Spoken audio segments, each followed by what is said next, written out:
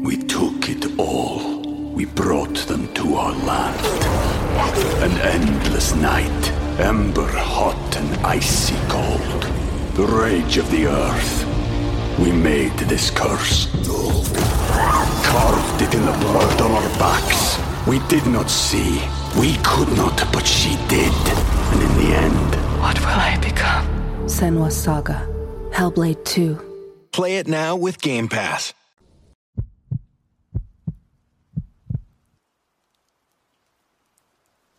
I've been a police officer for my county for almost a decade. Over the years, I've encountered my fair share of crazy and disturbing incidents that have made me question why I ever chose this career path. However, there's one night that still haunts me more than any other. It was nearing the end of winter, and in the area where I'm stationed, the cold weather persists until mid-spring.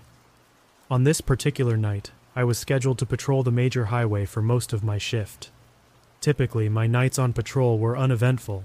I'd pull over a few speeding cars and maybe respond to a backup call, but nothing too out of the ordinary. I was cruising along the highway, doing my usual rounds, when it was approaching 2 in the morning. I passed by a car parked on the side of the road, a sight I hadn't seen earlier in my shift. Its headlights were off, and it was positioned far on the shoulder of the highway, so I didn't notice it until I had already driven past. Curiosity piqued, I decided to exit at the next ramp and make a full circle back to where I had seen the car. I assumed it was just an abandoned vehicle that I hadn't noticed earlier, so I wasn't in any hurry.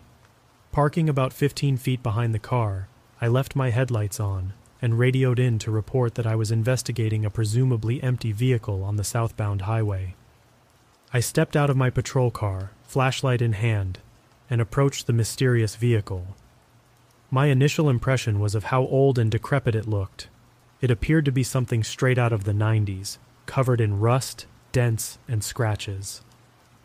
As I moved closer and peered inside, my unease deepened.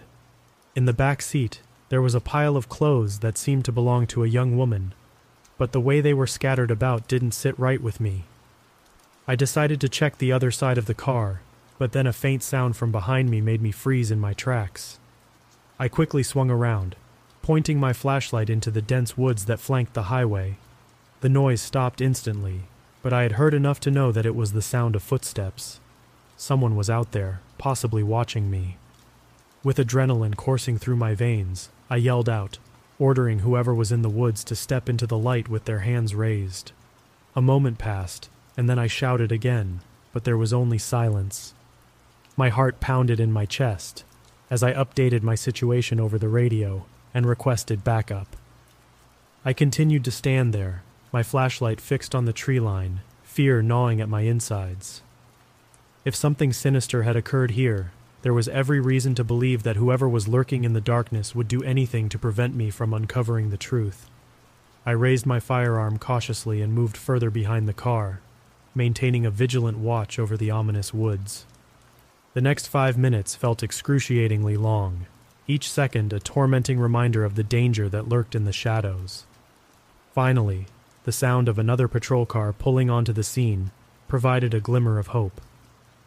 As soon as the backup officer arrived, we began searching the vehicle for clues. It became clear that something ominous had transpired, and my unease intensified.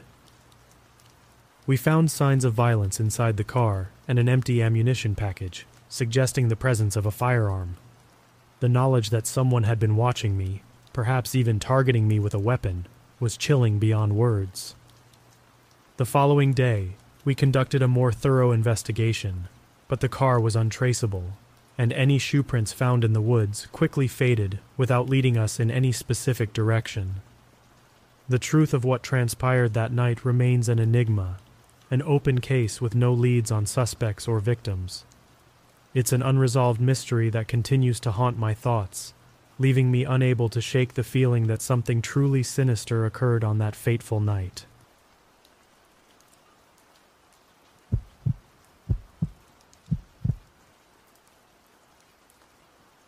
When I was around 8 or 9 years old, my family suddenly stopped visiting my maternal grandmother. It took me a while to realize that we weren't seeing her anymore. However, When the realization finally hit me, I didn't question it much. I understood, even at that young age, that it was a sensitive and painful subject. It was inconceivable for me to think that my mom had just stopped talking to her own mother. The idea frightened me deeply, so I pushed it aside, as kids often do. As I grew older, I learned the reason behind their estrangement. They had a vicious argument one day and decided to cut ties. Their relationship had never been great during my mom's childhood, but I didn't want to delve into the painful past. As I matured, I felt a growing contempt for my grandmother. Whatever she had done had left my mom heartbroken, and there was no other word for it. I was more than willing to forget about a person who had hurt my mom so much, regardless of whether she was a blood relative or not. Then, one day around Thanksgiving of 2016, my mom called me with shocking news. Grandma was dying, and if I wanted to see her before she passed, I needed to visit her that week. Knowing she was on her deathbed changed everything for me. I seriously contemplated going to visit her, but when I asked where she was, the answer I received stunned me. I had been somewhat surprised that Grandma was still alive, but what shocked me even more was when my mom revealed that Grandma was in Burlington at a place called Chittenden. The name meant nothing to me at the time, and it still doesn't now that I reflect on it. I asked my mom if Chittenden was a residential home or something similar. Her reply sent a chill down my spine. Chittenden RCF, honey. Your grandma is in prison. Sometimes people ask if you're sitting down before delivering bad news. I understand why now. While I didn't come close to passing out, I felt as though I had retreated into myself. I couldn't find the words to speak for what felt like a full minute. It was as if my mind had become a psychic bottleneck, 1,000 questions trying to escape all at once, but not a single one making it out of my mouth. I briefly considered driving to my mom's place for an in-person conversation, but my curiosity got the better of me. With each passing second, it burned brighter and brighter until I couldn't wait any longer. I sat on my couch, cradled my head in my hands, and asked my mom to tell me everything over the loudspeaker. My mom had endured a rough childhood, and my grandmother was at the root of it all. I wouldn't go so far as to label her as a psycho, as it would be an insult to psychos everywhere. According to my mom, Grandma's cruelty wasn't chaotic. It was calculated. I won't delve into every instance of abuse, as that would take all day, but take my word for it, she was possibly the worst mother one could imagine. Mom endured it for years, but she eventually realized that just because it was her mom didn't make it okay. This realization coincided with my birth, and Grandma surprisingly attempted to change her ways.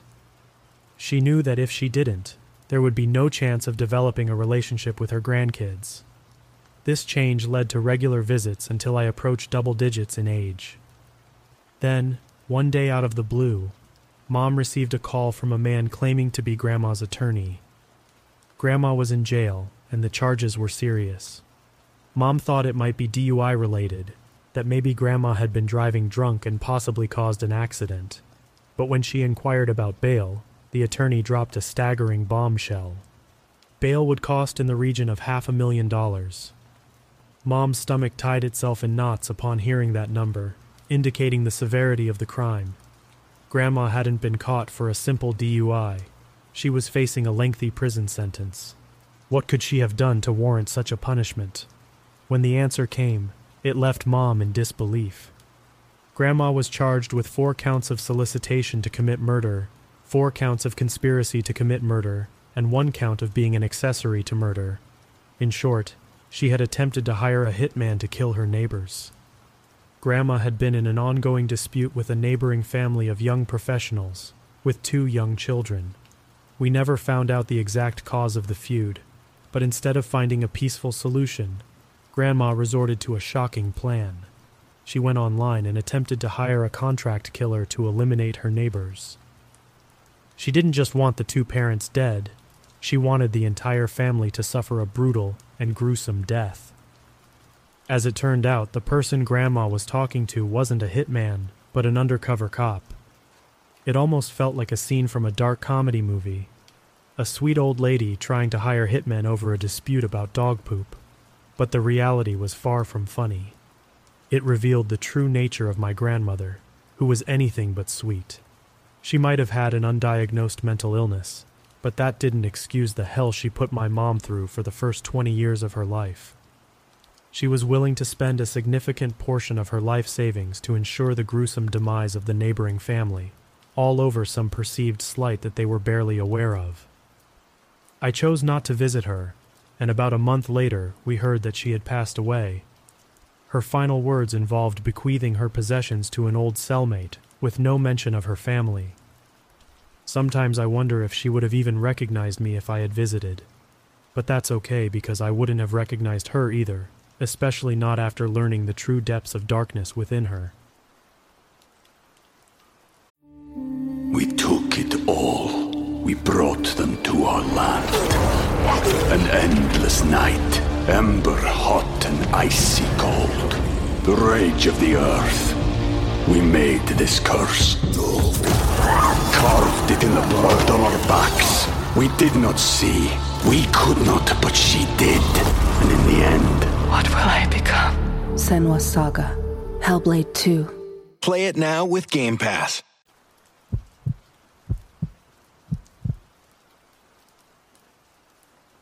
I own a janitorial business that specializes in cleaning office buildings for mid to large-size companies. Due to the nature of the job, we start our shifts at 6 p.m. on weekdays because most offices didn't want us inside during business hours while their employees were working. On this particular day, I arrived at the scheduled office building at 6:30 p.m., punched in the keypad passcode, and donned my janitorial gear.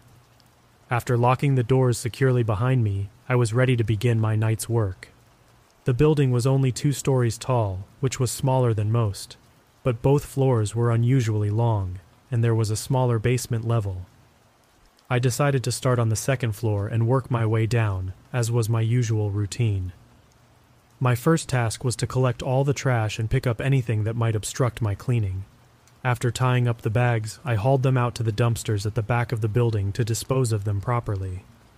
As I was outside in the dimly lit back area, I noticed 2 parked cars. Neither of them was running, which struck me as odd.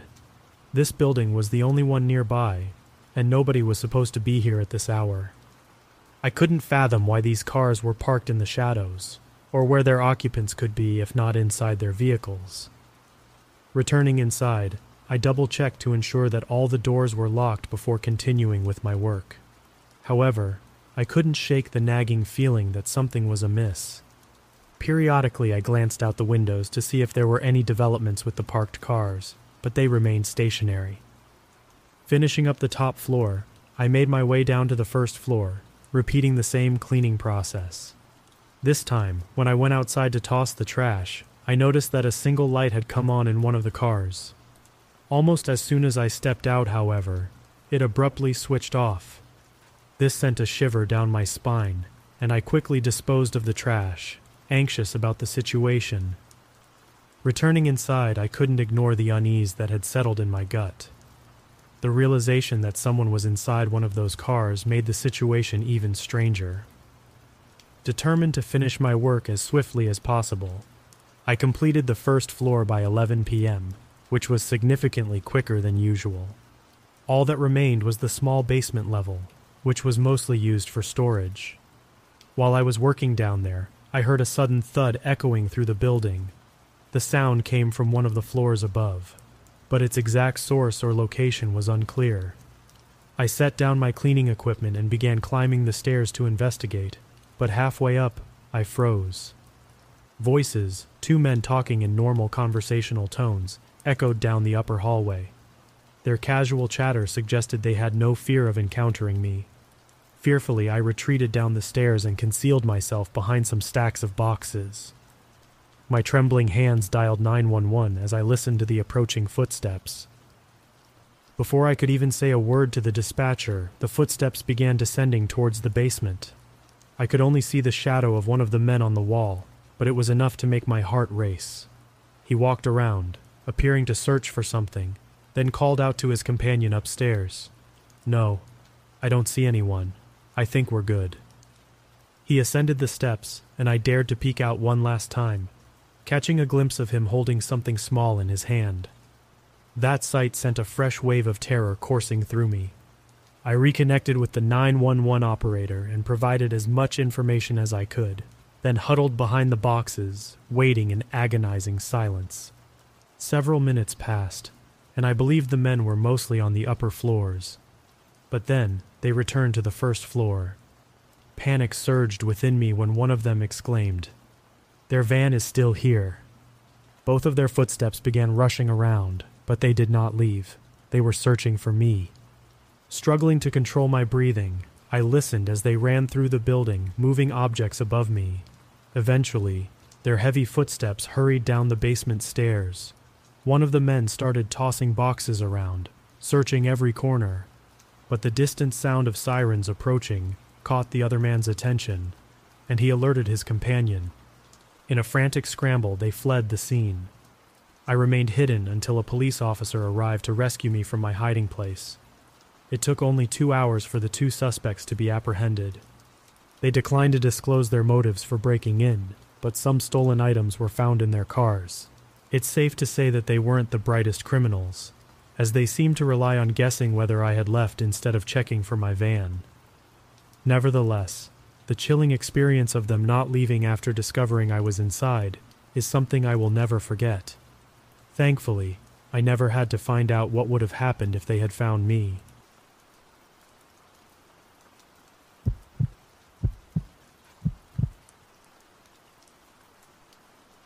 In July of this year, I finally decided to move out of my parents' apartment, as I had secured a steady job and yearned for some semblance of independence.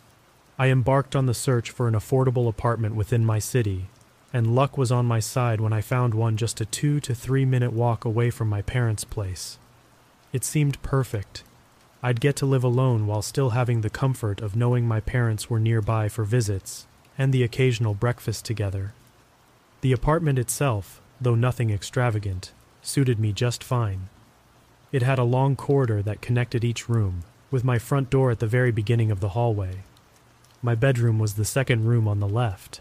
Unfortunately, the walls in the building were quite thin, making it easy to hear the voices and activities of other tenants. Last week, after a casual night out at the pub with a few friends, I returned home around 10, 15, or 10:30 in the evening. Given that I had the day off the next day, I decided to take a shower and then settled into my bed to watch some Netflix. It was around midnight when I first heard a faint, gentle knocking sound coming from my front door. I paused the show I was watching and listened intently for a minute or so, thinking that my mind might be playing tricks on me. Convinced it was nothing, I resumed watching Netflix. But once again, the sound of a 2-motion knock reached my ears. This time, it was a bit louder and more deliberate. I sat up in bed, puzzled and slightly on edge. I got out of bed and approached the front door, peering through the peephole. To my surprise, all I could see was pitch blackness outside. I shrugged it off, assuming it was just my imagination, and returned to my room. However, before I could even sit down properly, I heard a slightly louder knock. Knock, knock. At this point, I thought it might be one of my friends playing a prank on me. I dialed my friend's number and asked him if he was the one knocking on my door. He paused for a moment and replied, "Dude, I'm at home. I've got an early morning tomorrow at 7:30. I believed him and hung up the phone. I had been speaking rather loudly on the phone, so if it were my friends pranking me, they would have likely heard me. As soon as I ended the call, I heard another knock. This time, I was irritated. I walked back to the door, glanced through the peephole, and saw nothing once more. Determined to catch the prankster, I unlocked the door and quickly swung it open. But there was no one there. I stepped outside, scanning the empty hallway, but there was no sign of anyone. Feeling angry and a bit intoxicated, I decided to stake out and wait for the person responsible. I remained silent and peered through the peephole for a solid 10 minutes. Suddenly, I was startled as I watched a hand cover the peephole from the outside, followed by yet another knock. My heart raced, and I immediately began unlocking the door again. Without thinking, I ran out into the apartment hall. I could hear someone hastily descending the stairs, and the sound of their jacket brushing against the wall echoed in the dimly lit corridor. I chased after the mysterious intruder, taking a few steps down the staircase, before realizing that he had stopped behind a corner, waiting to ambush me. Panic surged through me, and I quickly retreated back into my apartment, locking the door behind me. My heart pounding, I dialed the police and explained the situation. They arrived within a few minutes, conducting a thorough search of the building and the surrounding area, but they couldn't find anyone. The officers reassured me, suggesting that it might have been some mischievous kids pulling a prank. They advised me never to chase after someone in such a situation.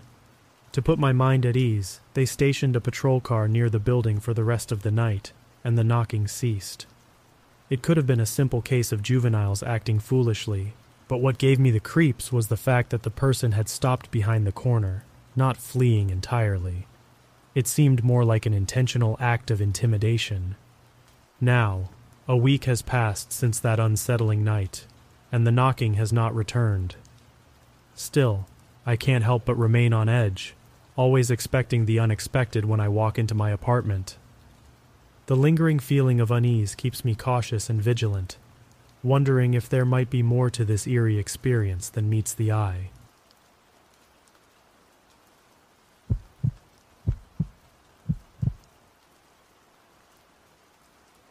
I'm a 23-year-old guy, and a few years ago, I found a job at a local grocery store while juggling community college.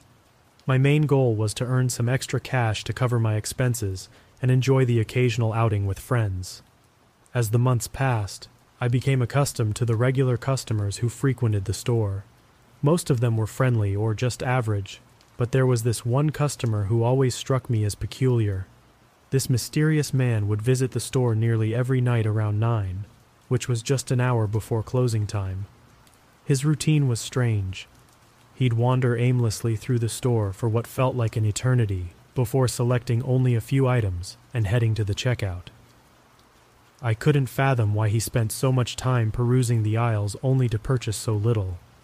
His behavior, coupled with his unkempt appearance and perpetually dirty clothes, left me with the impression that he might be homeless or living out of his car. Weeks turned into months, and this strange pattern continued. I had grown somewhat accustomed to his odd presence, chalking it up to the idiosyncrasies of working in retail. Then, one fateful night, everything changed. As usual, he strolled into the store, but instead of his usual meandering, he made a beeline for my register. I greeted him with a friendly smile and asked if he needed assistance. For a moment, he simply stared at me, his expression unreadable, before finally breaking the silence by inquiring if I drove the old Toyota parked in the lot. I felt a shiver crawl up my spine at his question. How did he know that? Despite my unease, I confirmed that it was indeed my car, hoping to discern the reason behind his inquiry. Without uttering another word, he maintained his poker face and walked away from the register, leaving me bewildered. Something felt off, so I asked my coworker to keep an eye on the register while I ventured to the front of the store to observe the parking lot. My car appeared normal, without any visible issues. Puzzled but not alarmed, I returned to my post, planning to question the man when he reached my register. However, the minutes turned into hours, and the man never came to check out. The store closed, and I couldn't help but feel a sense of foreboding as I left work that night. I meticulously inspected my car from every angle, but nothing seemed amiss. I was left with a gnawing sense of confusion. The next day I anticipated the man's return, eager to confront him about his odd behavior and the question about my car. However, he remained absent from the store for an entire month, leaving me with lingering questions and an eerie feeling in the back of my mind. Then, one fateful Saturday night, I clocked out of work as usual. This night, in particular, was unique as I was the sole cashier on duty, and I would be leaving the store alone at closing time. As I walked through the parking lot towards my car, an inexplicable sensation washed over me, a gut feeling that something was terribly wrong. Maybe it was hindsight, or perhaps it was genuine intuition, but I couldn't shake the sensation that something was amiss. I quickened my pace, my heart pounding in my chest, and reached my car. The parking lot appeared empty, with nothing out of the ordinary to justify my unease. I started the engine and was about to put the car in drive when I heard the faintest noise from directly behind me. In the dimly lit interior, I caught a fleeting glimpse of movement in the rearview mirror. Panic surged through my veins, and I acted on instinct, abandoning the car and sprinting several spaces away. My gaze remained fixated on the back seat, where I saw a shadowy figure shifting. I didn't hesitate. I bolted back into the store, frantically dialing the police. When they arrived, my car was empty, and there were no signs of forced entry. It was as if the intruder had vanished into thin air. I couldn't shake the feeling that it was the strange man from weeks ago. Had he been lurking, waiting for the right moment? Did he possess an illicit key to my car, or had I carelessly left the doors unlocked one fateful night? While I believed I had locked them that night, the possibility of a momentary lapse in judgment nagged at me. It was chilling to think that I had come so close to driving away that night, oblivious to the presence in my back seat. Who knows what horrors awaited me had I left the parking lot? The unanswered questions and the unsettling encounter haunted me for a long time, a chilling reminder of the dangers that can lurk in the most unexpected places.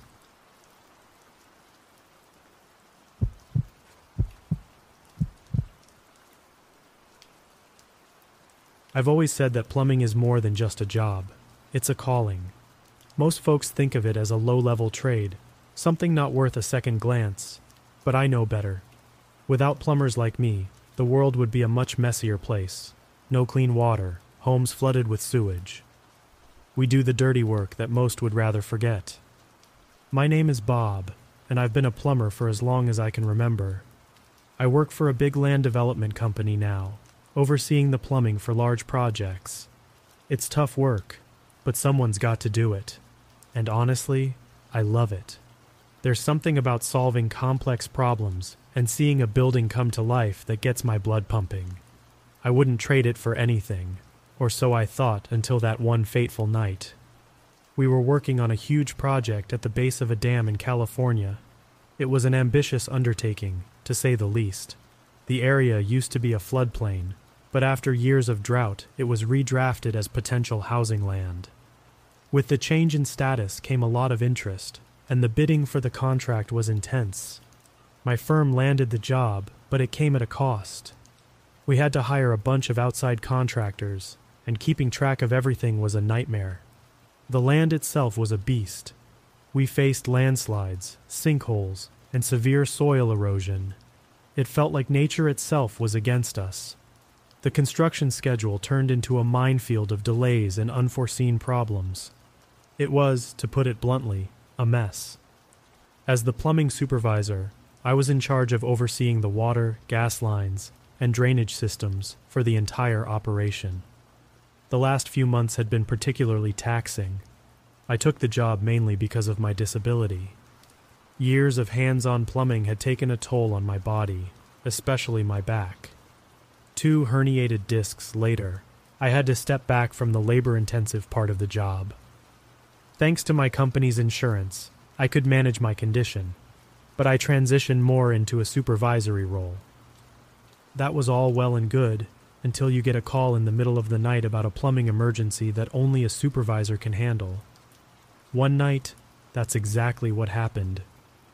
I woke up to my phone ringing off the hook. I had missed 4 calls.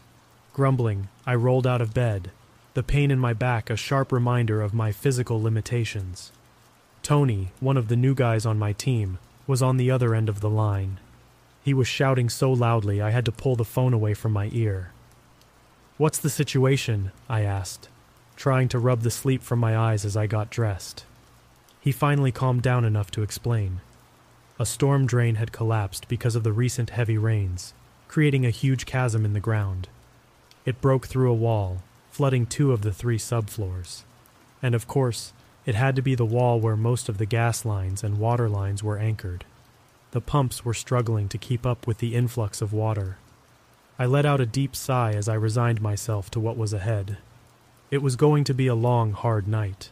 I grabbed my gear and headed out into the dark, rainy night, unaware of the nightmare that awaited me at the construction site. The clock read 1:23 in the morning when I pulled up to the construction site. The rain was coming down in sheets, turning the ground into a slippery mess. My headlights cut through the darkness, revealing a chaotic scene. Puddles everywhere, equipment scattered around. And in the middle of it all stood Anthony, the new guy on my team. Anthony was pacing back and forth, his face a mix of anger and panic. I could hear him muttering to himself even over the sound of the rain. It was his first big emergency on the job, and it looked like he was losing it. Next to him stood Rick, a giant of a man with a reputation for being calm under pressure. He was just standing there, staring at the flooded basement entrance, looking like he'd seen a ghost. I got out of my truck, pulling my raincoat tighter around me. The cold wind bit at my face, but I was more concerned about the disaster in front of me. "Tony, what happened?" I shouted over the rain. He spun around, his eyes wild. "The whole damn system collapsed, Bob. The storm drain gave way, and now the basement's flooded. It's a disaster." I nodded, trying to keep my own frustration in check. This was bad, really bad. The collapsed storm drain meant that the water had nowhere to go but into our construction site, and with the gas lines and water lines damaged, we were looking at a potentially dangerous situation. "Okay, Tony, calm down. We need to assess the situation and figure out what to do next," I said, trying to sound more confident than I felt. Tony just shook his head, throwing his hands up in the air. "I'm done, Bob. This is above my pay grade. I'm out." And with that, he stormed off, leaving me and Rick in the pouring rain. I sighed, watching Tony's taillights disappear into the night. I turned to Rick, who was still standing by the basement entrance. "Rick, you all right?" I asked, concerned. He was usually the rock of the team, but tonight he looked shaken. "Yeah, I'm fine," he said, but his voice was off, like he was holding something back. "It's just a mess down there, Bob. I've never seen anything like it." I nodded, trying to push down the uneasy feeling growing in my gut. "All right, let's take a look and see what we're dealing with." We made our way to the basement entrance. The water was already up to our knees, and the sound of it rushing into the basement was like a roar in my ears. The emergency pumps were working overtime, but they couldn't keep up with the sheer amount of water. I shone my flashlight into the basement, the beam of light cutting through the darkness. What I saw made my heart sink. The flood had reached critical levels, and with the damage to the gas and water lines, we were looking at a major repair job. "Okay, Rick, we need to shut off the main valves and try to contain the damage. Can you handle that?" I asked, hoping to give him something to focus on. Rick nodded, a determined look on his face. "Yeah, I've got it, Bob." I watched as he waded into the water, moving with purpose. I knew I had to stay and deal with the mess, but part of me wished I could just turn around and leave it all behind. This was going to be a long, long night. The basement was like a scene from a disaster movie. Water everywhere, the sound of it rushing in a constant, overwhelming drone. I waded through the icy water, my flashlight beam bouncing off floating debris. My mind was racing with what needed to be done, but my body was screaming from the cold and my aching back. I started with what I could control, the main valves. The water was waist-high, and I had to fight against the current to reach them. Turning them off was a struggle, but it felt good to do something tangible, something that stopped the chaos from getting worse. At least the gas was now off, reducing the risk of a bigger disaster. The emergency pumps were working hard, but they weren't enough. I needed to clear the debris clogging the drains to give the water somewhere to go. It was a grueling task, made worse by the cold water numbing my legs and the constant fear of what else might be lurking beneath the surface. As I worked, a strange sound caught my attention. It was a splash, distinct from the noise of the flooding water. It came from the direction of the collapsed wall. My heart raced. Was it just the building settling, or was there something more to it? Curiosity got the better of me. I had to know what caused that sound. I made my way toward the collapsed wall, the sense of foreboding growing with each step. The flashlight beam revealed a gaping hole in the wall, opening into what looked like a cavern. I hesitated for a moment. This was beyond anything I'd seen in my years of plumbing. The opening seemed to beckon me, a dark, gaping maw leading into the unknown. Was I really going to do this? Was I going to step into this unknown darkness? I took a deep breath and decided to push on. Maybe this cavern was the key to understanding the flooding. Maybe it was just a natural formation. Either way, I had to know. The water grew colder as I approached the hole. I could feel the air change, a chill that seemed to come from within the cavern itself. I shone my flashlight into the darkness, and for a moment I was struck by the eerie beauty of it. The light revealed a large space, with water-carved tunnels leading off into the darkness. It was then that the full weight of the situation hit me. We were dealing with something much bigger than a simple plumbing issue. This was a force of nature, a reminder of how small and insignificant our human endeavors can be against the might of the earth. I backed away from the opening, a mix of awe and fear churning in my stomach. I had work to do, a job to finish, but the sight of that cavern stayed with me, a haunting image that I couldn't shake off. I turned back to the basement, ready to tackle the next problem. But part of me was still lost in that dark, mysterious cavern, wondering what secrets it held and what dangers it might bring. The basement was a maze of darkness and rushing water. I was neck-deep in the job, literally and figuratively, cutting away damaged lines and trying to reroute the water flow. My body ached, my mind was foggy from lack of sleep, but I had to keep going. The job needed to be done, and I was the only one there to do it. Then, everything changed in an instant. The generators sputtered and died, plunging the basement into complete darkness. Panic gripped me as I fumbled for my headlamp. The only sound was the water, which now seemed menacing in the pitch black. I tried to stay calm, telling myself that I just needed to get the generators back up. But deep down, I knew something was very wrong. The generators had enough fuel. They shouldn't have died like that. A cold chill ran down my spine, and for the first time that night I felt truly scared. I moved towards the generators, my feet unsteady in the rushing water. That's when I heard it, a splash, different from the sound of the water around me. Something had moved in the darkness. I froze, every nerve on edge. Was someone else down here with me, or something worse? I shook off the fear and focused on the task at hand. I had to get the lights back on, but as I reached the generators, I stumbled. My foot caught on something and I fell forward, my headlamp flickering as I hit the water. Pain shot through my arm as I felt something sharp pierce my skin. I struggled to push myself up, but my arm was caught on something. Panic set in as I realized I was trapped, impaled by a piece of rebar from the collapsed wall. The water rose around me, cold and suffocating. I fought against the rebar, but it was no use. I was stuck, and the water was getting higher. I couldn't believe it. After all these years of hard work, after surviving everything the job had thrown at me, was this how it was going to end? I was struggling to keep my head above water, each breath a battle.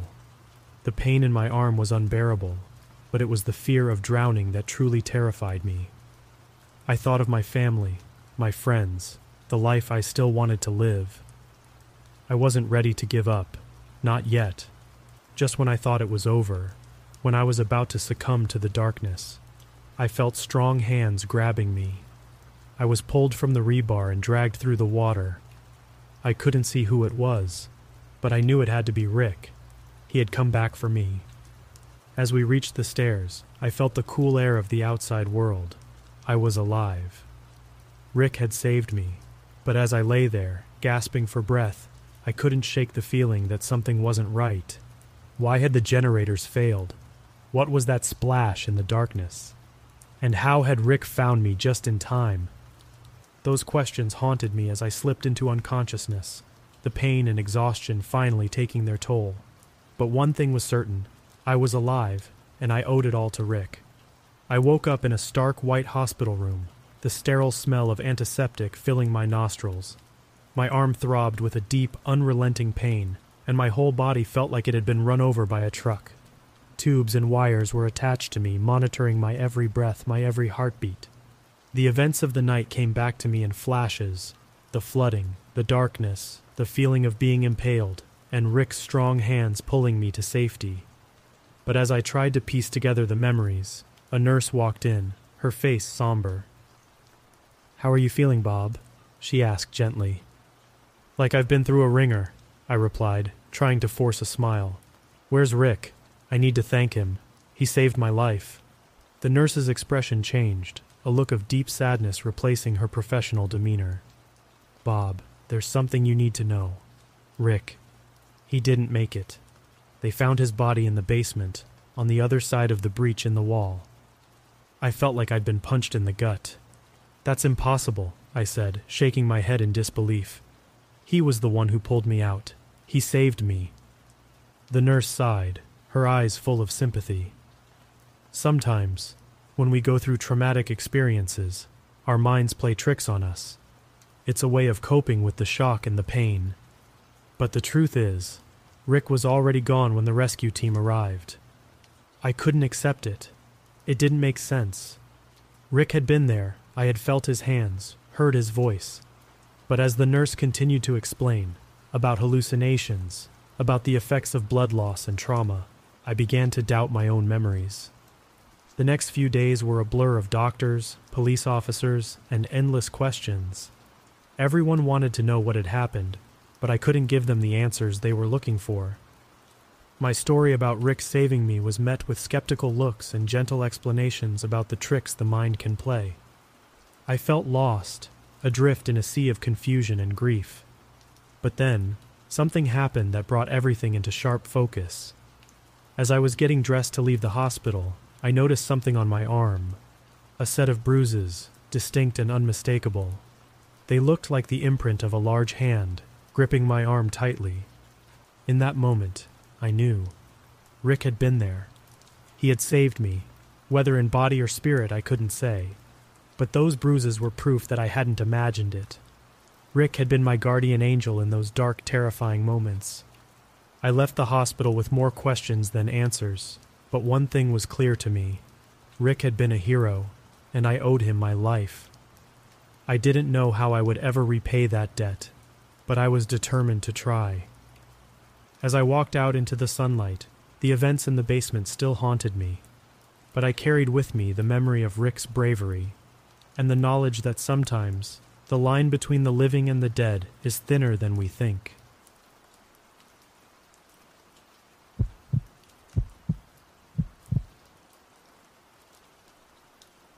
It's funny how life can turn upside down in just a blink of an eye. 14 years ago, I was living a life that, though not perfect, was mine. I had a loving husband, a stable job, and dreams. But in what felt like a heartbeat, everything changed. It started with my husband, the man I thought I'd spend my entire life with. He blindsided me one evening, his words cutting through me like a knife. "I'm leaving you for someone else," he said, cold and distant. I remember standing there, unable to comprehend the earth-shattering revelation. He left, and with him, he took a piece of my heart. Worse, he demanded that I leave our home, the one we had built together with love and dreams. Reeling from the shock, I sought solace in my work, but misfortune had become my shadow. The company I had dedicated over a decade of my life to faced financial ruin. I was one of the first to be let go. The pink slip felt like a betrayal. My career, which I had nurtured with hard work and dedication, was gone in an instant. I wish I could say that was the end of it, but life had more in store for me. One night, exhausted and lost in my thoughts, I fell asleep behind the wheel.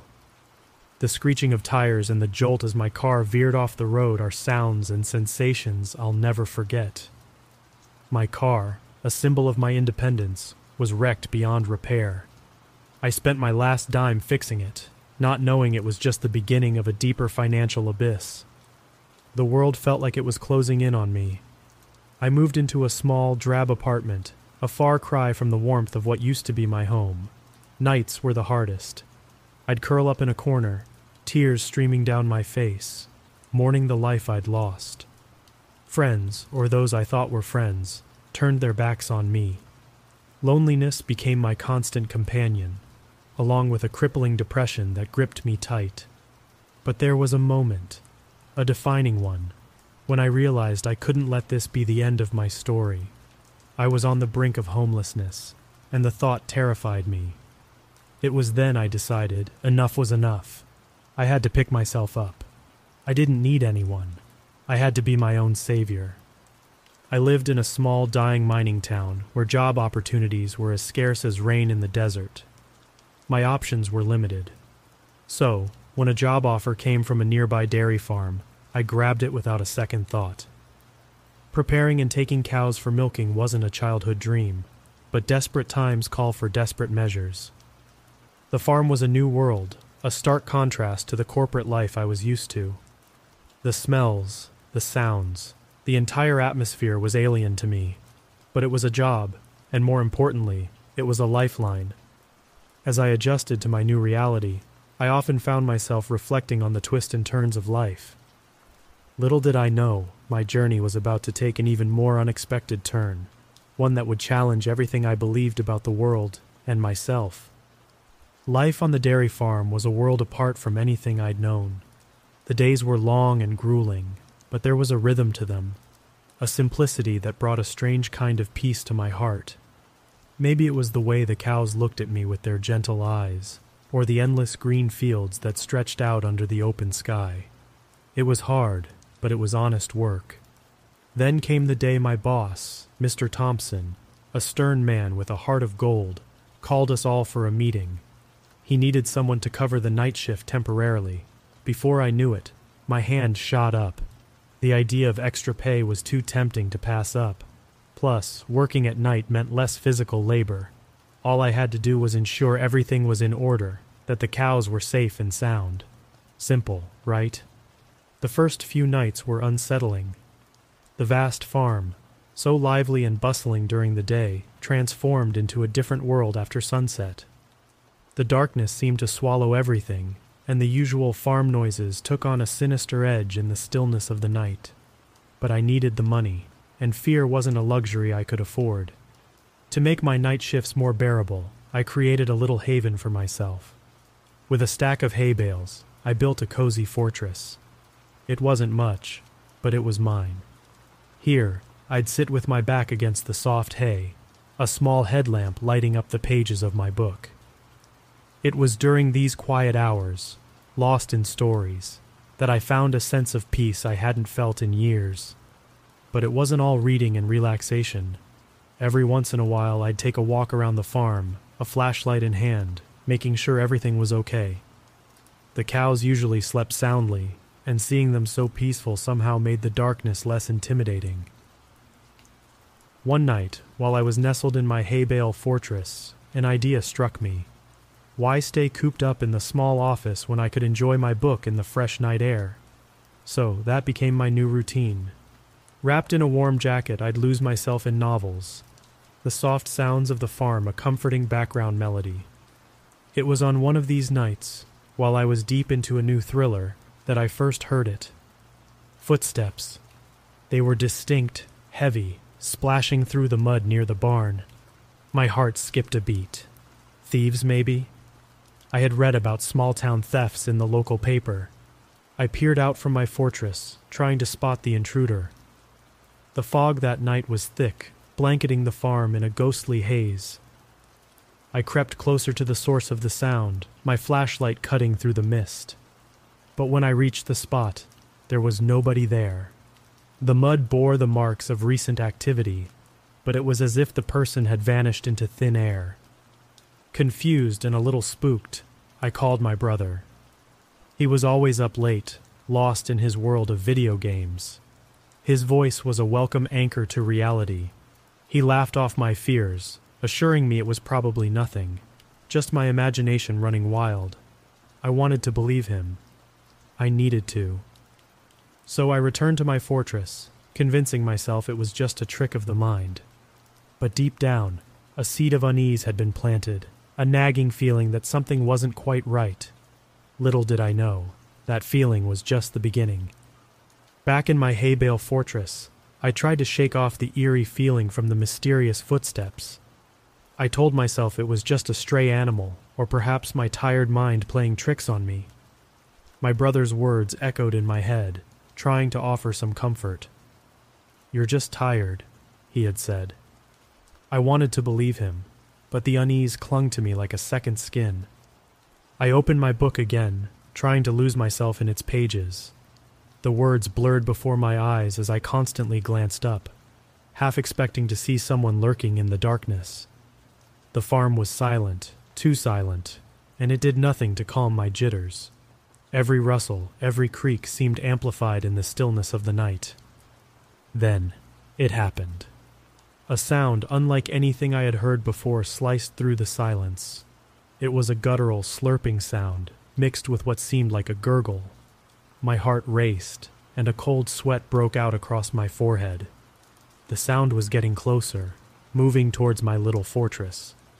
I turned off my headlamp, plunging myself into darkness, hoping whatever it was wouldn't notice me. The sound stopped right outside my hay bale wall. I held my breath, too scared to move, too scared to even think. It was right there, on the other side of the hay bales. The silence was suffocating, and then I heard something that chilled me to the bone. It was my voice. The same words I had spoken to my brother on the phone earlier, repeated in a mocking, distorted echo. "Maybe we can hang out tomorrow. I love you." The words were unmistakable, but they were twisted, as if coming from a broken speaker. My mind raced, trying to make sense of it. Was someone playing a cruel joke, or was it something else? Panic seized me. I couldn't stay there, not with that thing, whatever it was, mimicking my voice. Adrenaline surged through me, and I bolted from my hiding place, running blindly into the night. The fog was thick, a white blanket that made it impossible to see more than a few feet ahead. I stumbled towards where I remembered parking my car, praying I was going in the right direction. The farm was a maze in the fog, and every moment I expected to feel a hand grab me from the darkness. Finally, I saw the outline of my car. Never had I been so relieved. I fumbled with the keys, my hands shaking uncontrollably. As I unlocked the car and slid inside, I heard it again, that same slurping sound, now accompanied by a soft scratching on the car roof. I started the engine, the sound of it roaring to life the most beautiful thing I'd ever heard.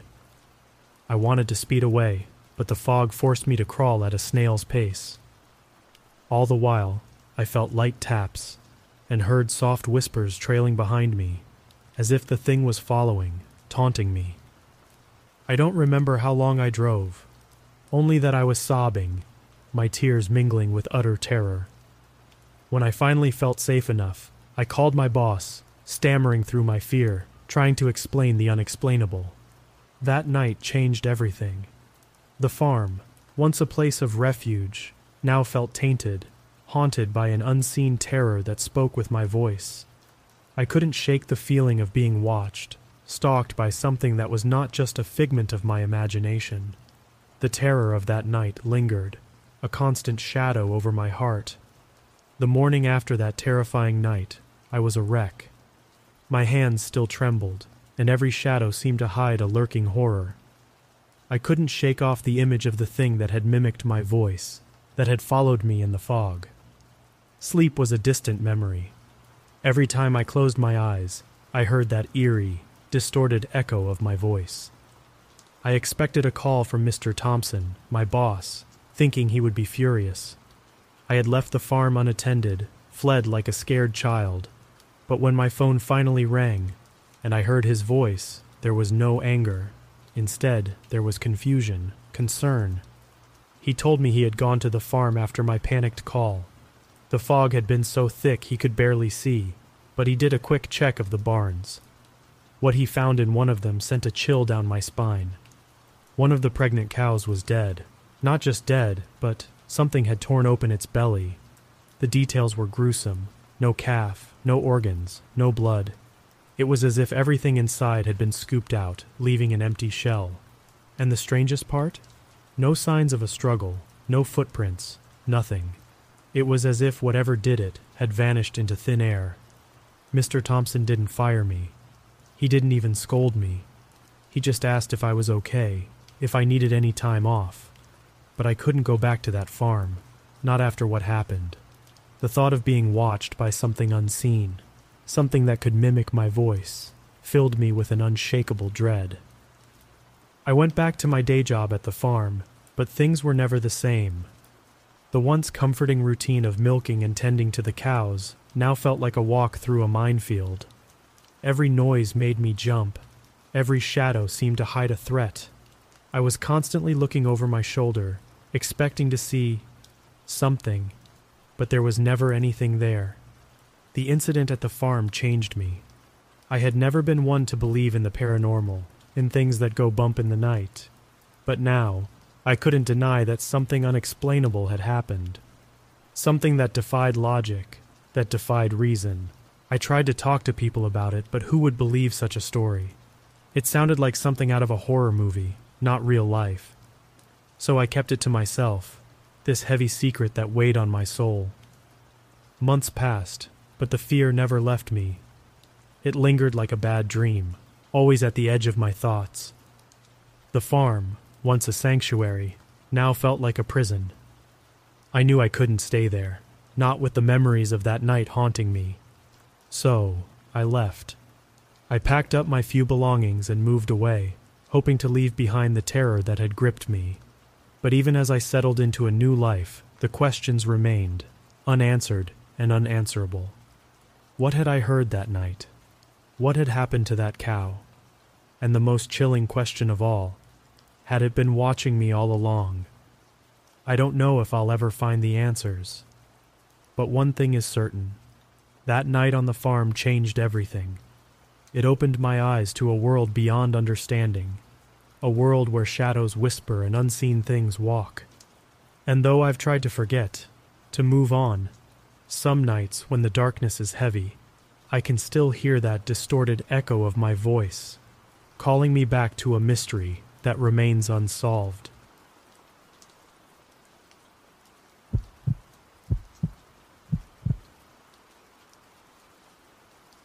I've contemplated sharing this story for what feels like an eternity, because, to be honest, it sounds like something straight out of a horror movie. But since I cherish this community so much, I've finally mustered the courage to recount this chilling experience. Back in high school, I had a job as a closing server at the local Pizza Hut. My shift typically ended quite late, and my nightly ritual was to text my dad when I was nearly finished, not only to let him know I was on my way home, but also to gauge whether my parents were still awake. If they weren't, I'd often opt for the longer route home along the old country roads. You see, I lived on a dog breeding farm that was a good 20-minute drive outside of town. These country roads were my escape from the daily grind, a place where I could unwind and enjoy a joint or two while listening to my favorite tunes. It was on one fateful night during one of these solitary drives that things took a terrifying turn. I was cruising down a back road I knew like the back of my hand, a route my school bus had taken throughout my entire childhood. This part of East Texas was known for its dense woods, so most property owners built their homes about a quarter to half a mile deep into their land, leaving the woods as a natural buffer and barrier. This meant that while you'd come across plenty of driveways and mailboxes, actual houses were rarely visible, just the ominous woods with sporadic clearings. As I continued driving, my headlights illuminated an unexpected obstacle in the middle of the narrow dirt road. It was a toolbox, the kind you'd find in the back of a work truck. I pulled up to it and stopped, opening my car door just enough to step out while keeping a cautious distance. It was at this moment that I realized my headlights were not the only source of light on that road. Further down the road, there were other headlights, much smaller, approaching from a driveway that ran parallel to the toolbox. A creeping sense of dread began to wash over me, and I quickly retreated back into my car, closing the door with just a slight crack, ready to act at a moment's notice. My heart pounded as I watched a small riding lawnmower emerge from the trees. The person riding it was dressed in a full clown suit, complete with a mask that concealed their face. What was even more horrifying was the shotgun resting casually across their lap. As the clown turned his gaze towards me, our eyes locked and a shiver ran down my spine. With eerie calmness, he brought the shotgun up to his lap. I'm a true country boy, and I can sense when I'm not welcome somewhere. Before he could even raise the gun any further, my car was already in gear, speeding into the side ditch of the road. I jumped out of my vehicle, discarded my joint, and sprinted for home, not looking back. That night, I crawled into bed, shaken to my core, vowing never to speak of this horrifying encounter again. I couldn't fathom what the clown was up to, especially considering the whole killer clown craze had largely subsided by 2018 or 2019. Whether it was some misguided kid or a deranged backwoods dweller, I hoped to never cross paths with Mr. Clown ever again.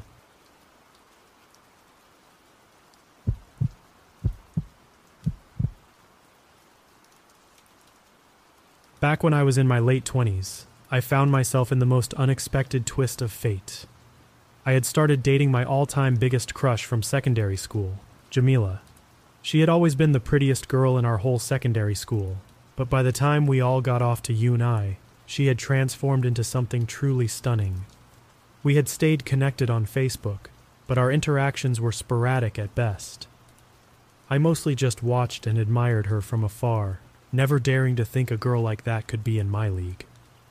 Then, during the summer when I turned 27, fate threw me a curveball. I was out drinking at a swanky bar, celebrating a friend's birthday, when, to my utter disbelief, I spotted Jamila. Over the years, I had undergone a significant transformation myself, losing weight and getting into shape during junior officer training in uni. I had become more confident and athletic, making it easier to talk to girls and secure dates. However, when faced with my old crush, my newfound confidence seemed to vanish into thin air. Despite the initial awkwardness, we began to catch up, engaging in casual small talk that soon turned into flirtatious banter. We agreed to meet up for a drink sometime, and I couldn't believe my luck. It was like I was living out that cheesy Walking on Sunshine song, and this feeling of euphoria lasted for almost 6 weeks as we dated. But then, as if from nowhere, the affair took a dark turn. On our final date, a minor disagreement spiraled into a heated confrontation. I won't bore you with the details, but the girl of my dreams turned out to be a complete psycho. I found myself storming out of her apartment, angry, upset, and wearing nothing but a thin shirt in the freezing winter weather. I didn't stop to think about the consequences. I just needed to be out of there for everyone's safety. As I walked away, the reality of my situation started to sink in. The cold weather was biting, and my outdated iPhone's battery was nearly dead. I was facing a 3-mile walk home in near-freezing temperatures. I began sticking my thumb out at passing cars, desperately hoping for someone to stop. At first, only cabs passed by, none of them empty or with their lights on. I even resorted to holding out a $20 bill, trying to entice someone into stopping, but to no avail. My desperation grew as I contemplated jogging home in dress shoes just to avoid freezing. And then, in a stroke of luck, a lone car approached. I stuck my thumb out one last time, hardly daring to hope. To my astonishment, the driver put on the indicators, pulled over, and honked the horn as if to say, "Get in." I couldn't believe my luck. It felt like a Christmas miracle. I looked into the open window and recognized the driver. It was one of my old uni mates, a guy named Matt, who had returned to town to visit his family for Christmas. He said, "I thought that was you. Hop in." Gratefully, I got into the car, and we started driving towards my place, chatting along the way. Matt had been driving all day, and I just rolled into town when he spotted me on the side of the road. It was a pleasant surprise, and we talked about our lives, my roller coaster relationship, and plans to meet for a pint or two around the new year. But then, out of nowhere, tragedy struck. Another car crashed into the driver's side door, sending us spinning out of control. It might sound cliché, but everything happened so fast that I could hardly process it. We were driving through a green-lighted intersection when we were suddenly blinded by headlights and hit. The impact was beyond description, like a powerful force had struck not just the car, but my very being. I closed my eyes, holding on for dear life, feeling the world spin around me. When we finally came to a stop, I opened my eyes and gasped. The car was wrecked. The front windshield looked ready to shatter, and the driver's side dash was crumpled. Panic surged through me as I noticed smoke rising from under the bonnet. Fear gripped me. The car could catch fire. I turned to Matt, telling him to get out before it exploded. But when I looked at him, my heart sank. There was blood everywhere, his face unrecognizable, blood oozing from his mouth. His one good eye was wide open, but he wasn't breathing. I knew he was dead. I managed to crawl out of the car, limping to the curb as far away as possible. I just waited there in shock until the emergency services arrived. Paramedics checked me over, and although I had a bit of whiplash and some cuts and bruises, I was mostly okay. They took me to the hospital, where they kept me overnight because of the shock. The next morning I officially learned that Matt had died, but truthfully, I already knew it, having seen his condition in the car. I nodded as the hospital staff went through the motions, despite knowing I had been in the bloody car with him. The following days were filled with police interviews and a lengthy legal process. The driver of the other car, who had been drinking after an office party and was driving recklessly, ended up going to prison for manslaughter. He pleaded guilty to everything, issued a prepared statement expressing his remorse, and even wished it had been him who died. But to me and Matt's family, he was a murderer, not just an arrogant idiot who killed someone by mistake. I hoped he would carry the burden of his actions for the rest of his life, just as we would. Our lives had been forever altered by that fateful collision, and it was a pain that would never truly heal.